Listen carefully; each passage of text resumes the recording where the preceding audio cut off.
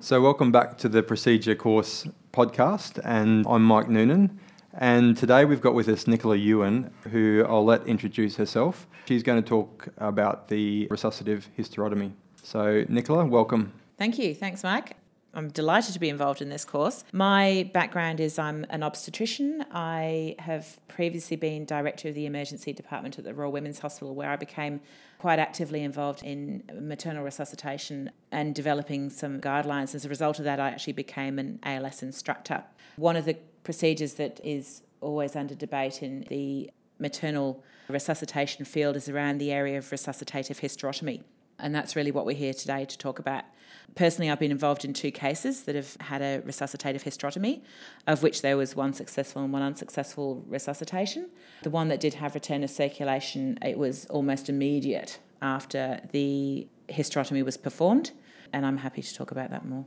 And I think that's where we'll start, because the question I have as a non-expert obstetrician is really where would I encounter this procedure and where would it be indicated? And so maybe based on that case that you've encountered, if you could just run through the case and how the procedure was flagged to be appropriate.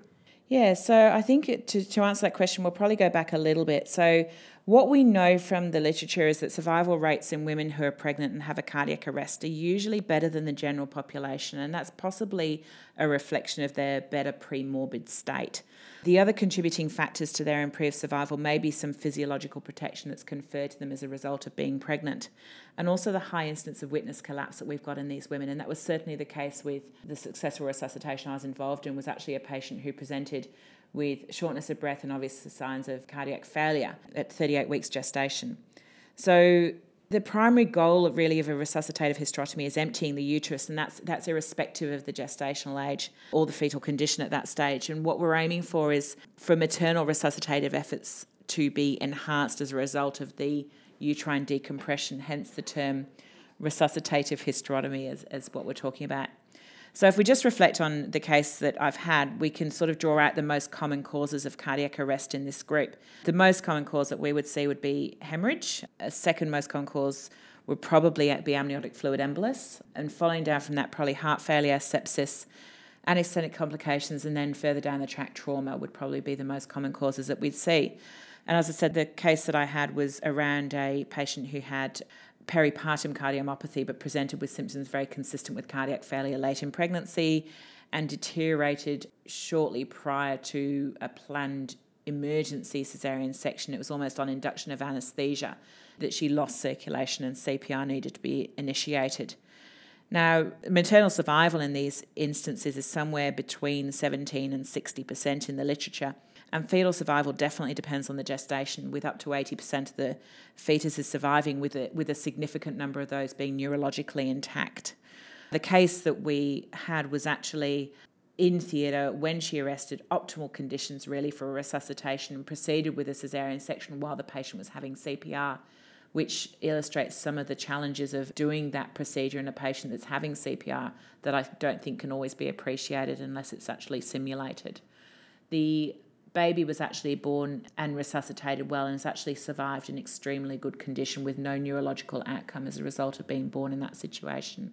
The mother, on emptying of the uterus, had an almost immediate return of circulation, and along with it came the inevitable coagulopathy that comes as a result of that. And that was certainly a good eye-opener as to how post-resuscitation care needs to be directed in these women as well. And from that case, obviously, as an obstetrician, this is something that you do regularly as far as delivering a fetus, but the overall process, what learning points did you take away yourself from that case?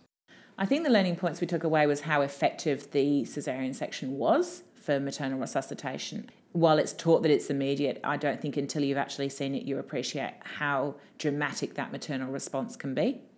I think the other things that are challenging is doing a caesarean section in a patient that's actually physically moving as a result of CPR. I don't think I'd really appreciated how tricky that can be. The other thing is that primarily the field is a bloodless field. Normally a caesarean section is not a dry procedure. And one of the things that comes out when you're doing it in a resuscitation scenario is that it's effectively a bloodless field. And that certainly presented a different scenario to one that we're used to. The return of circulation brought with it a coagulopathy that was quite profound and certainly impacted on how we responded to uterine atony and bleeding post-procedure. And I think we need to be very cognizant in planning for that side of the procedure. Did you actually use things like oxytocin in that resuscitation or post-resuscitation for this patient? Good question. So we actually had, because we had, of course, optimal conditions being in theatre, we had all the normal oxytocics available, and she received all of those. What she also had done at the time was a prophylactic B-Lynch suture, which is a compressive suture of the uterus, basically to compress the uterus as a way of combating atony. The reasons for that really are that at that point, getting that patient into a post-resus care environment was imperative, and whatever we can do quickly as surgeons to expedite sort of closing the abdomen was really sort of optimal. And so quick sutures, big sutures, closing the abdomen, doing what we can to minimise bleeding, but getting that patient to an environment where she can receive appropriate post-resus care.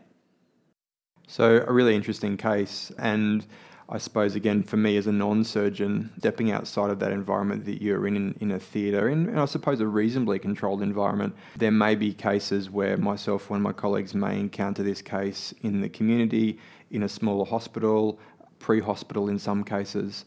Just running through where you see the indications for this procedure are, maybe with your ALS hat on as well, and where you might see this actually stepping forward.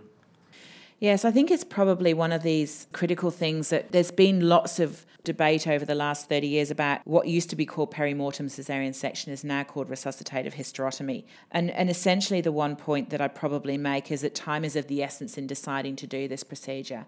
There was quite a lot of literature in the 1980s about the concept of a 4-minute rule around doing a Peri-Mortem caesarean section. And that originally arose because of the theoretical benefit of being delivered that quickly to minimise ischemic neurological damage in the fetus. I think that still, to some degree, hasn't actually been confirmed as being 4 minutes. And I think there's certainly a lot of literature that suggests that fetal survival may well be outside of that range. The reality of the 4-minute rule is that it is quite unachievable.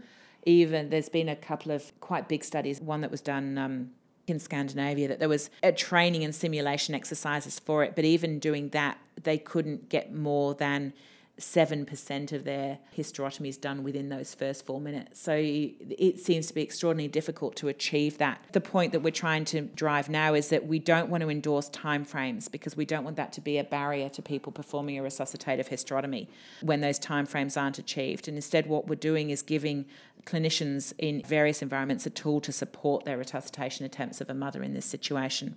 One thing that was noted during a 30-year review of Peri-Mortem caesarean section that was published in 2005 is that in approximately 30% of cases, the delivery for the baby actually resulted in return of circulation for the mother, and I think that's becoming an increasing driver for teaching this procedure. In no cases in that study was the delivery detrimental to the mother's condition, and I think those are probably two really key points for us to take forward. And really what we're talking about now is what's the right candidate to do it. What we're identifying is a woman who is more than 20 weeks pregnant where there is a maternal cardiac arrest, would be the identified scenario, and where there is not an otherwise identifiable reversible cause, that we are moving rapidly to thinking about hysterotomy as a way of supporting other maternal resuscitative efforts. Great. I think that frames a lot of the previous talk around this procedure. As you rightly said, the change in terminology from Peri-Mortem C-section to resuscitative hysterotomy. And for me as an ALS provider, there's very few things in any ALS process that we go through where we can change outcomes that significantly. So I think that's a really important thing to take away from this for me. What we know is that as much as possible, the benefits to this procedure are as fast as we can do it, will support your efforts. And I think that's partly due to the dramatic physiological changes that occur as a result of doing this.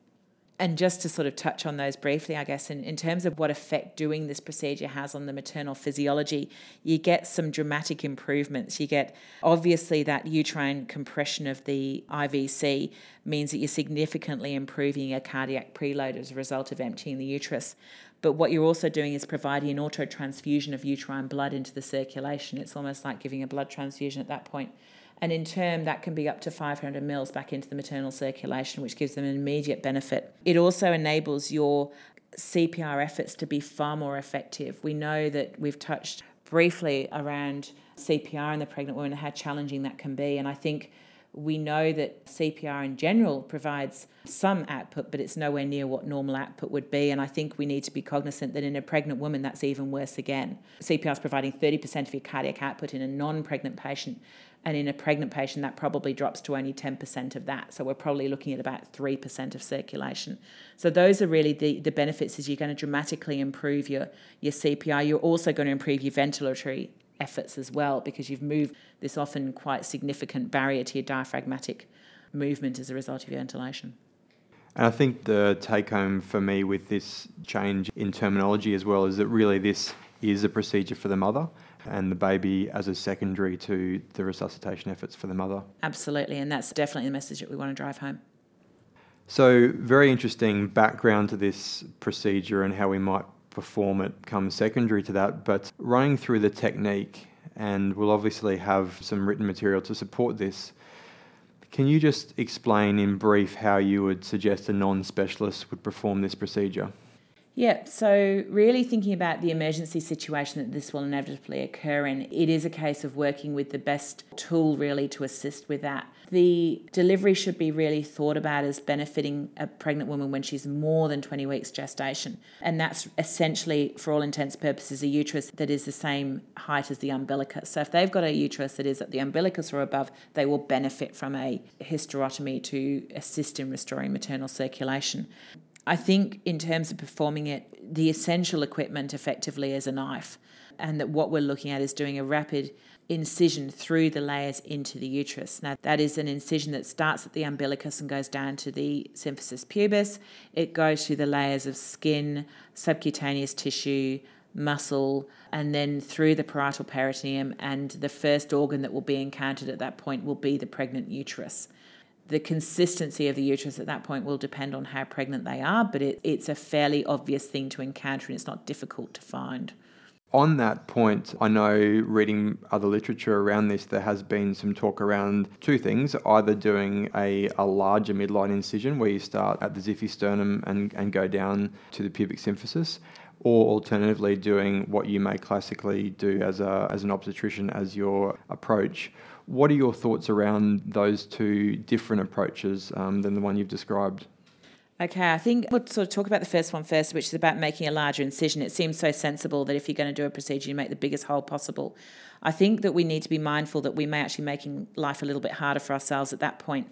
Certainly in a term abdomen where the uterus is up to the diaphragm, theoretically going all the way up to the diaphragm will confer some benefit. However, I think the advantages need to be thought about as to what we're trying to do in terms of accessing the uterus. The risk of making a big incision in someone who's got a more preterm abdomen is going to be around accessing an organ in the body, primarily bowel, before we encounter the uterus. It's going to add a potentially complicated surgical field. I think in terms of incising at the site of the uterus, what we're trying to do is get down to that uterus as fast as possible without encountering anything other than the uterus and making that initial incision. To go to where you were asking about the fan and steel incision, I think that certainly is a preferred technique of most obstetricians, purely because that's something that we've done hundreds and thousands of times before. I still think that there is extremely good evidence that when we're teaching the procedure in terms of access to the uterus, the midline confers greater access to the uterus. It will also greatly facilitate in delivery of a preterm baby, and it is the most appropriate selective choice of procedure when we're talking about doing a resuscitative hysterotomy. Let's say, for argument's sake, you and I were in a resuscitation together, we hadn't discussed this previously, and you decided that you wanted to do a fan and steel incision. What should be my approach, do you think, to that discussion at that point? I think we often find ourselves in ALS resuscitation situations where someone in the room has got a particular set of skills. And I think at that point, recognising that someone comes with a particular set of skills that may actually mean that they do the procedure in a slightly different way is absolutely allowed to be mentioned. But I think we would really sort of expect that an obstetrician would do the procedure that they feel they could do the quickest. We've got to the point where we've opened the uterus, and at that stage we're delivering the baby. How would you facilitate that in the process? So I think when we've incised the uterus, the first thing that we do as an obstetrician is really reach into the uterus to push the baby up through the incision. And depending on the gestation and the size of the baby you're delivering, this can be very easy or it can be a little bit more challenging, but effectively the manner of the delivery is really pushing something up through the incision that can then be used to deliver the baby rather than waiting for something to come up into the incision itself. And so we've delivered the baby, and at that stage, obviously we've still got the baby connected to the mother. Disconnect them. Okay. So one of the important steps at this point, particularly if there is a team there ready for neonatal resuscitation, is to disconnect the mother and the baby. And cord clamping and cutting is the obvious, most appropriate next step to do. The cord can be clamped in a variety of ways, and as long as there's a cord clamp on the fetal side that it means that the baby is not going to exsanguinate through its cord, that needs to be clamped with something and then cut to disconnect the two. The clamp on the mother's side is hugely beneficial, but not quite as essential as the one on the baby side. And so, assuming that we've done that, what do we do with the placenta? Should we deliver the placenta? So the placenta should absolutely be delivered. There's a couple of factors to that. The first is that we're hoping at this point that we're going to get some return of circulation. As I've already mentioned, that one of the things that became apparent in the case that we had was that the amount of bleeding became an issue as a result of coagulopathy, and having a placenta left behind contributes to that risk. Delivering the placenta certainly means that we can minimise that risk for the mother. The reality of it is, in a lot of cases, the placenta will spontaneously deliver through your incision. There are ways of facilitating that, and one is the use of an oxytocic drug. The most common drug used there is syntocinon that can be administered intravenously. The other option is to actually reach in and grab the placenta and pull the placenta out, effectively a manual removal, and that would also be completely appropriate as a way of expediting that. But all attempts should be made to try and remove the placenta in this situation. Would you advocate for giving syntocin if the resuscitation efforts were still ongoing? We have to weigh up the benefits and the risks at this point. I would still be very hopeful that we're going to get return of maternal circulation, and I think one of the identified risks will be bleeding afterwards, and giving oxytocic as a way of providing some prophylaxis over that. The other issue is that the uterus is often quite atonic in resuscitation effort, partly due to the poor circulation, and giving oxytocic is one way to combat that and address that. Weighing against that is, it is a drug given in an emergency situation, and does it have any disadvantage to the mother at that point? Oxytocic in larger doses is associated with maternal hypotension, which would obviously not be advantageous. However, the doses that we're talking about are really around 10 units, and I think we'd feel pretty confident that's not going to have a significant impact on maternal hemodynamics. Assuming the resuscitation efforts are ongoing, as we always would through this process, and we regain maternal circulation, what would you suggest are the next steps for the non-expert provider in that setting? So I think if we think about the scenario being a non-expert provider in a setting that is other than an operating theatre, I think one of the key steps is to make an attempt to close the uterus at that point. The reason being is that a uterus that's left open will bleed, and it will bleed both from the edges of the muscle, but it will also bleed from the cavity. And I think we've already addressed that that's quite a significant risk for the mother at this stage. So I think closing the uterus in a quick and efficient way is probably going to expedite her sort of journey into post-resuscitation care, but it's also going to minimise some of the risks that may become apparent later. So I'd advocate at that stage for using a continuous locking suture for the length of the uterine incision as a way of opposing those muscle layers and bringing the uterus together to minimise that risk for the mother at that stage. Closing the abdomen is probably not anywhere near as important in terms of minimising risk for the mother at that stage. And would you give further oxytocics at that stage, or? Yeah, so I think we still need to reflect on the benefits and risks of medication at that stage. I think if we've got a mother that's got a return of circulation and we've got the threat of coagulopathy and bleeding, I think we need to look at what benefits there are at that stage to using additional oxytocics. I think there's definitely some benefit. The obvious choice of oxytocic that we use at that stage is ergometrin. Ergometrin does have some interesting effects on the maternal hemodynamics, and it does cause vascular constriction and hypertension, which is often not a particular risk in immediate post-resus care. But I think that we need to be mindful of the benefits and risks of the medications that we use, but I would certainly advocate for attempting to minimise the risk of bleeding from the uterus at that stage. The other thing that, of course, we'd consider at that stage is antibiotics administered as a prophylactic step at that point. I think it's probably worth mentioning, and we are certainly focusing on the mother, but at this stage, during the handoff of the baby, that has actually gone to the most appropriate provider. That may be someone who is trained in BLS and actually goes through a process of resuscitation to their best efforts at that point as well. Moving on, we've covered a lot of ground, and we've covered a lot of the processes and planning. We've also talked a bit about post-resuscitation care and post-procedural care. Are there any other pointers or pitfalls that we haven't covered that you'd like to bring out? Yeah, I think if we just sort of review what really some of the pertinent points of what we've already discussed are, I think really what we're driving home at this point is thinking about the mother in these situations, not the fetus. And I think drawing attention to that is quite a change of direction, but I think it's a very important one. We're emphasising the need to think fast and move fast, but not to be limited by time in terms of feeling that the procedure is not going to be of benefit to the mother. So I think dispelling the 4-minute rule is probably the next thing that's going. I think that what we're also talking about is the patients that would receive benefit from this, and we've identified that in pregnant women where the uterus is above the umbilicus, then delivery is really probably going to confer some advantage within a very early part of the maternal resuscitation process. And I'd suggest that's probably after the first 2 minutes of CPR with a non-shockable rhythm, that's the time to start thinking about initiating that procedure. And really, the only barrier that I can see to actually proceeding at that point is not having a knife as the essential piece of equipment available.